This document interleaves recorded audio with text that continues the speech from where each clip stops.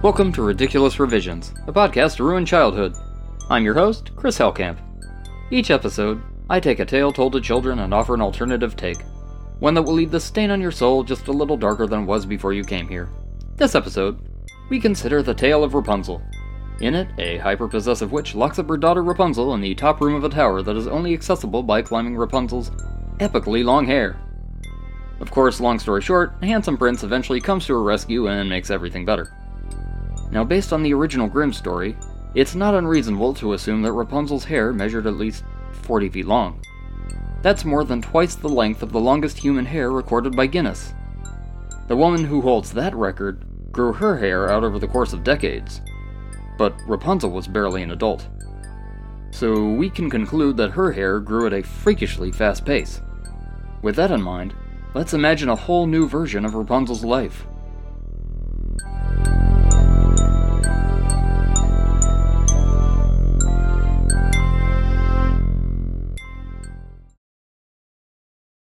A long time ago, there was once a man and his wife who wished desperately for a child of their own. But they had some difficulty conceiving. They tried all the cutting-edge fertility treatments available at the time. They prayed to God, and they prayed to God. The husband gave up his ultra-snug codpiece for a looser-fitting one. The wife stepped out of the marriage with that virile stable boy down the road. Eventually, God rewarded their faith.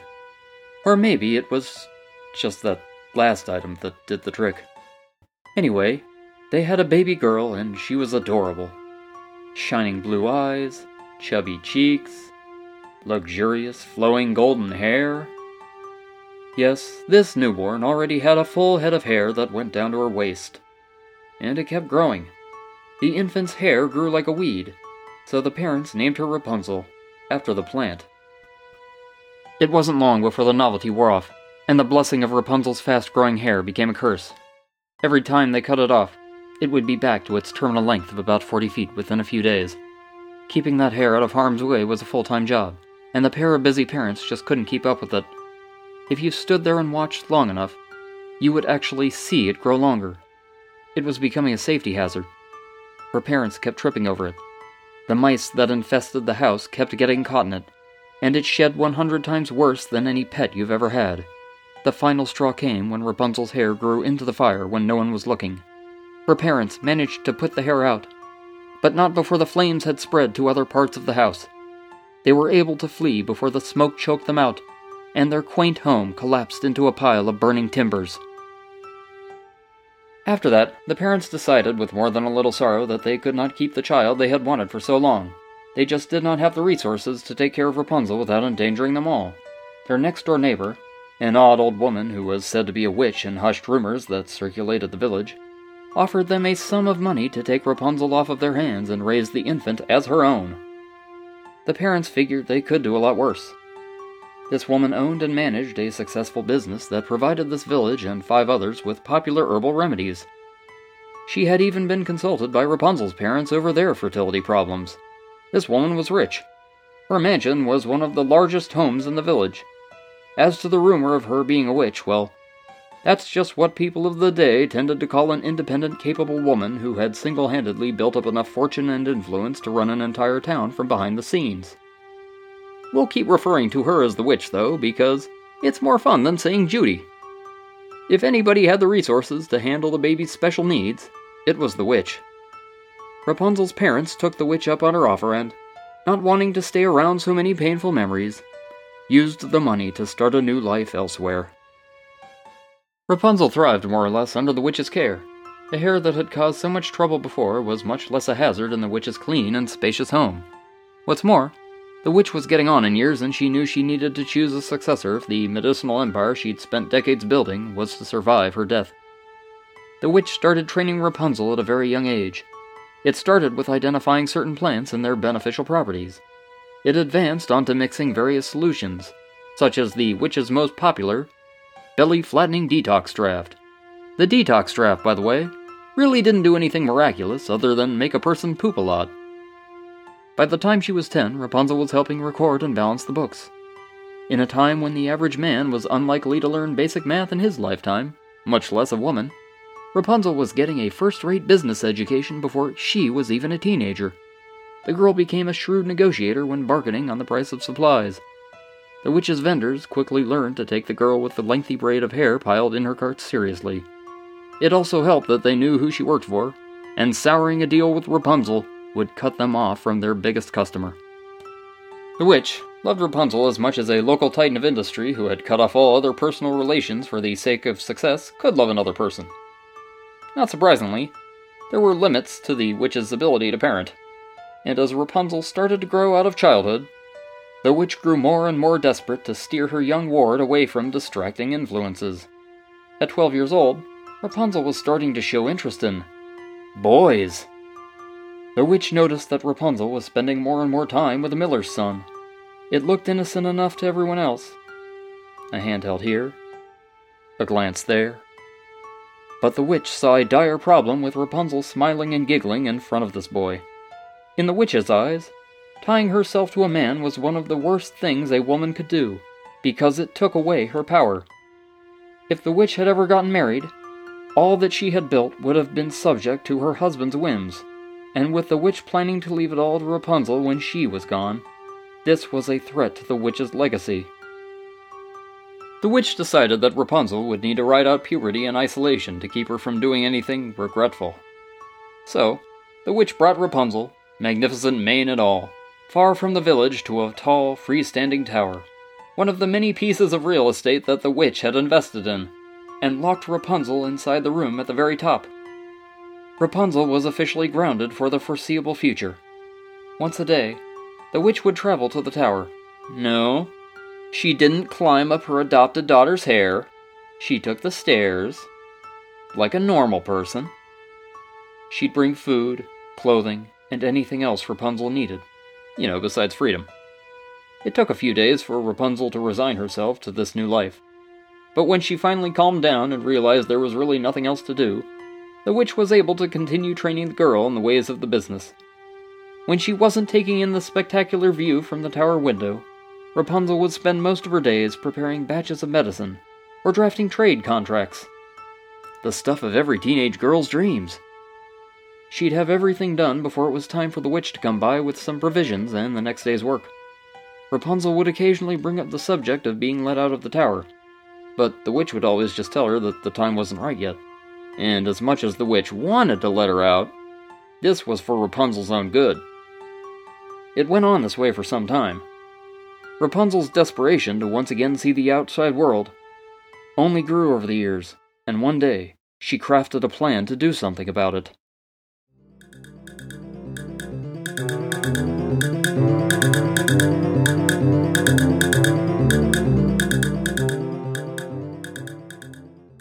One day, Rapunzel stared lazily out the tower window, daydreaming about being visited in her room by a handsome young man. Oh, no one in particular. Just an imaginary figure rich in both wealth and muscles. In her daydream, he had come through the window after she let down her hair for him to climb. Wait, that was it! She was a little ashamed it had taken her years of being locked in that tower for the thought to come to her. To her, it had always just been something to work around, to just push aside while she focused on the task at hand. But that day, as she held onto her own enormous braid of hair, she understood that the very thing that had hindered her throughout her whole life, in almost everything she did, would finally be the key to her freedom. She grabbed a nearby pair of scissors and gripped her hair tightly in front of her with her other hand. Then she cut, and cut, and cut. Rapunzel's neck muscles eased under the sudden release. She now had a 40-foot-long rope of strong human hair at her disposal. She tied one end around the leg of her bed frame, dropped the other end out the window, and climbed down to freedom. Knowing she'd be recognized and brought back to the witch if she set foot in any nearby town, she slipped into the woods. Rapunzel traveled alone in the woods for several months, putting more distance between herself and her old life. It was slow going after her hair quickly grew back to its full length, but the hair itself was not without its uses. Having no knowledge of hunting or trapping, she was able to get just enough sustenance to keep on living from the many small creatures that tangled themselves in her tumbling tresses. She learned to fend off wolves and bears by spreading her glorious mane out with her hands, to make herself appear larger and more imposing. Her delicate dress eventually wore down to scraps from the brutal treatment of the wild. She lived her life according to the older, and harsher laws of nature. Rapunzel was basically feral by the time she stumbled upon a traveling merchant's camp and got captured while trying to take some food. Rapunzel had succeeded in her goal of escaping the witch's influence. She was in a strange land where no one would recognize her. She tried to plead with her captors to let her go, but not one amongst them could recognize the language she spoke. Her wild, unkempt appearance, with her inhumanly long hair, convinced them they were looking at some spirit of the forest. The merchant, not one to let an opportunity pass him by, sold Rapunzel for a hefty sum to the king of the land. Rapunzel soon found herself in a gilded cage. That's not a euphemism. She lived in an iron cage plated with gold, as part of the royal family's own collection of exotic curiosities. She was kept unwashed and unkempt. She was dubbed the Savage Weed Woman of the Dark Forest, and was taken on a tour of towns and cities all over the kingdom. She was put on public display to show off the vast reach of the king's power, and to remind the people of the many wonders that the king brought to them. Rapunzel tried to tear out her hair, but it grew back faster than she could get rid of it. She screamed and spat at gawking crowds. She clawed at children who got too close to the bars of her cage. But her hostile behavior only played into the narrative that the king's men had crafted for her, and the people loved it. After some years on tour, she was called back to the palace. The royal family wanted to try something new. In another PR move meant to demonstrate the power of the king over nature, they wanted to see if they could turn their savage weed woman into a civilized weed woman. Rapunzel traded her cage for a guarded room in the royal palace. For the first time since she had escaped the witch's tower, she had a warm bed to sleep in. Handmaidens scrubbed the years of grime off her skin. She found herself in a gown of the finest materials the kingdom had to offer. Her hair, hopelessly tangled into a Gordian knot of its day, was cut off and brought to order as it grew back. A team of women was employed for the sole task of caring for Rapunzel's hair. They brushed and braided it. They treated it with fragrant oils to maintain its glorious shine. They followed Rapunzel wherever she went, holding up her rope of hair like some sort of spectacular bridal train. Then came the army of specially appointed tutors. The royal family went all in on this effort, and Rapunzel suddenly had access to the very best education there was to offer. She quickly picked up the language of the kingdom and could finally speak with people again. She studied mathematics, science, philosophy, literature. She was taught all of the miscellaneous protocol that came with being a noble at court, such as how to address people of varying degrees of social status, which clothing to wear for which occasion, which knife on the table is used for cutting food, and which knife is used for defending your honor. All of this was for nothing if the royal family didn't show it off, so the newly refined Rapunzel was taken on a second tour around the kingdom, this time in high society. She attended a seemingly endless string of fancy galas and extravagant manners, her hair maidens in tow. Nobles that had expected to see something of the feral wild woman they had heard of were pleasantly surprised to find a beacon of sophistication and refinement in Rapunzel. The delicate accent that she carried over from her native land into her new language added a hint of exotic mystery. She won over almost everyone she met with her charm and her wit, and there's no denying that her hair was a conversation starter. By the end of the tour, it was safe to say that the country's nobility more or less considered Rapunzel to be one of them. It was only a matter of time before the prince noticed her. Really, you can't move that much hair around the palace and not be noticed. The prince was smitten. He would have proposed marriage to her, but that's not how his family did things. The king, queen, and prince were all members of a family tree that ruled several other nations, and this family did not like sharing power. The prince, son of the king and queen, was the child of two cousins, who themselves were children of two cousins, and so on up the line. Their family tree was more of a family web. They had inbred so much that much of the family, including the prince, was sickly and somewhat ghastly in appearance, with huge foreheads, bulging eyes, and exaggerated ears. They were not unlike the Habsburgs of historical fame, clinging on to power with a selfish paranoia that threatened to turn them into an upper-class version of "The Hills Have Eyes." A man in his late 30s, the prince should have already been married off, but the centuries of inbreeding were starting to leave many branches of the family infertile. No one had yet produced a suitable daughter to pair with the prince, and as long as the royals refused to relax their policy of keeping power in the family, he would never marry. So, he asked Rapunzel to be his royal mistress. Rapunzel was repulsed by the proposition. It wasn't just his looks, which she probably would have been able to overlook after enough time, if he had any other positive qualities. But the prince was everything else you'd expect out of a family whose own stubbornness was breeding itself out of existence. Conversation with him was always dull and uninteresting, with him being unable to talk about anything other than how great he was, despite having no accomplishments to his name. Still, Rapunzel couldn't refuse. She was still technically property of the royal family, and saying no to the prince simply wasn't an option. She accepted his proposal and became his royal mistress. Put another way, she was his girlfriend with no option to marry. Rapunzel endured the prince's company for years. She accompanied him to all manner of ceremonies and social events, and it was clear she outshone him. People would tolerate the dull and self-serving behavior of the prince, soothing his ego with feigned interest and polite laughter. But Rapunzel was the real reason that anybody wanted to talk to the couple. She dazzled with her knowledge of philosophy, scientific theory, and court politics. There was little question which of the two of them would be a better fit to rule, though no one would dare say it in the open. Speculative whispers circulated in the parlors and ballrooms about who would wield the real power when the prince ascended to the throne.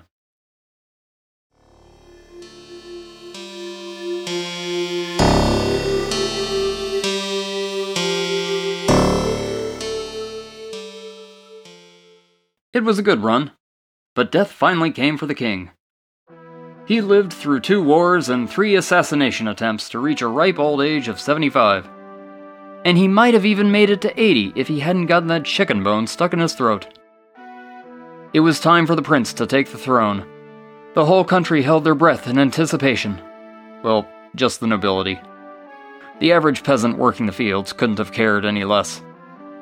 But the prince would never make it to his coronation. On the morning that he was to be crowned king, he was found dead in his bedchamber. Officially, the cause of death was apoplexy, which was usually just a way of saying, "We don't know," while still sounding formal enough to keep people from asking questions.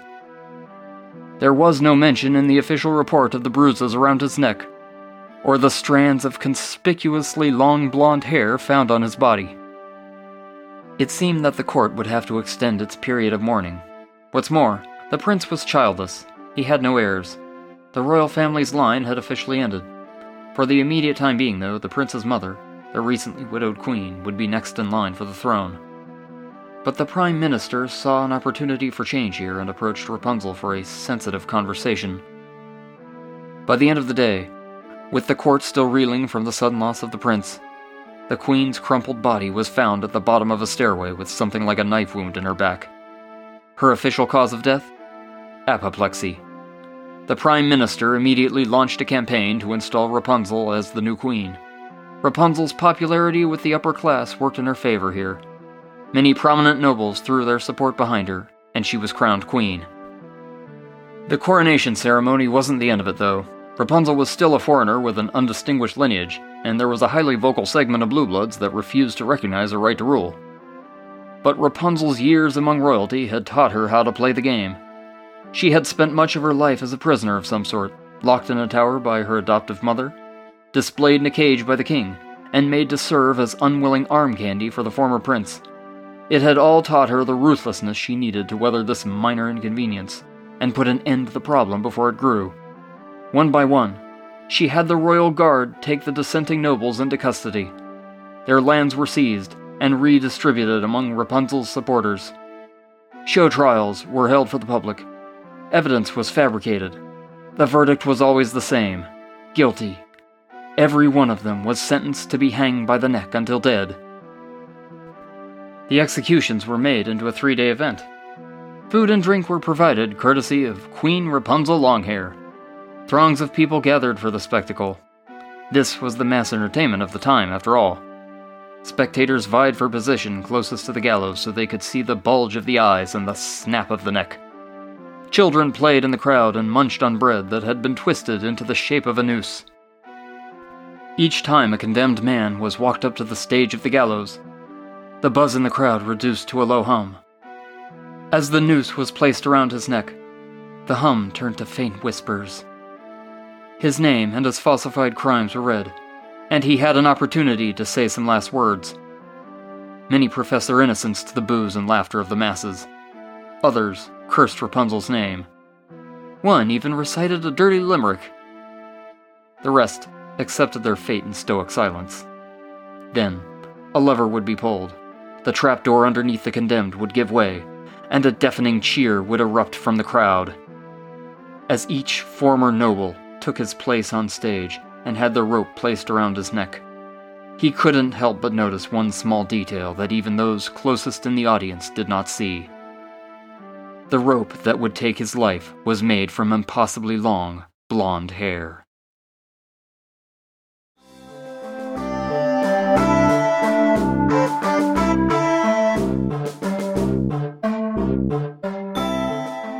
That's it for this episode of Ridiculous Revisions. This episode was written and produced by me, Chris Hellkamp. The website for this podcast isn't set up yet, but if you have any questions or feedback, send an email to chris@ridiculousrevisions.com. That's CHRIS@ridiculousrevisions.com. I'm also available on Twitter under the username RidiculousRevs. Thanks for listening.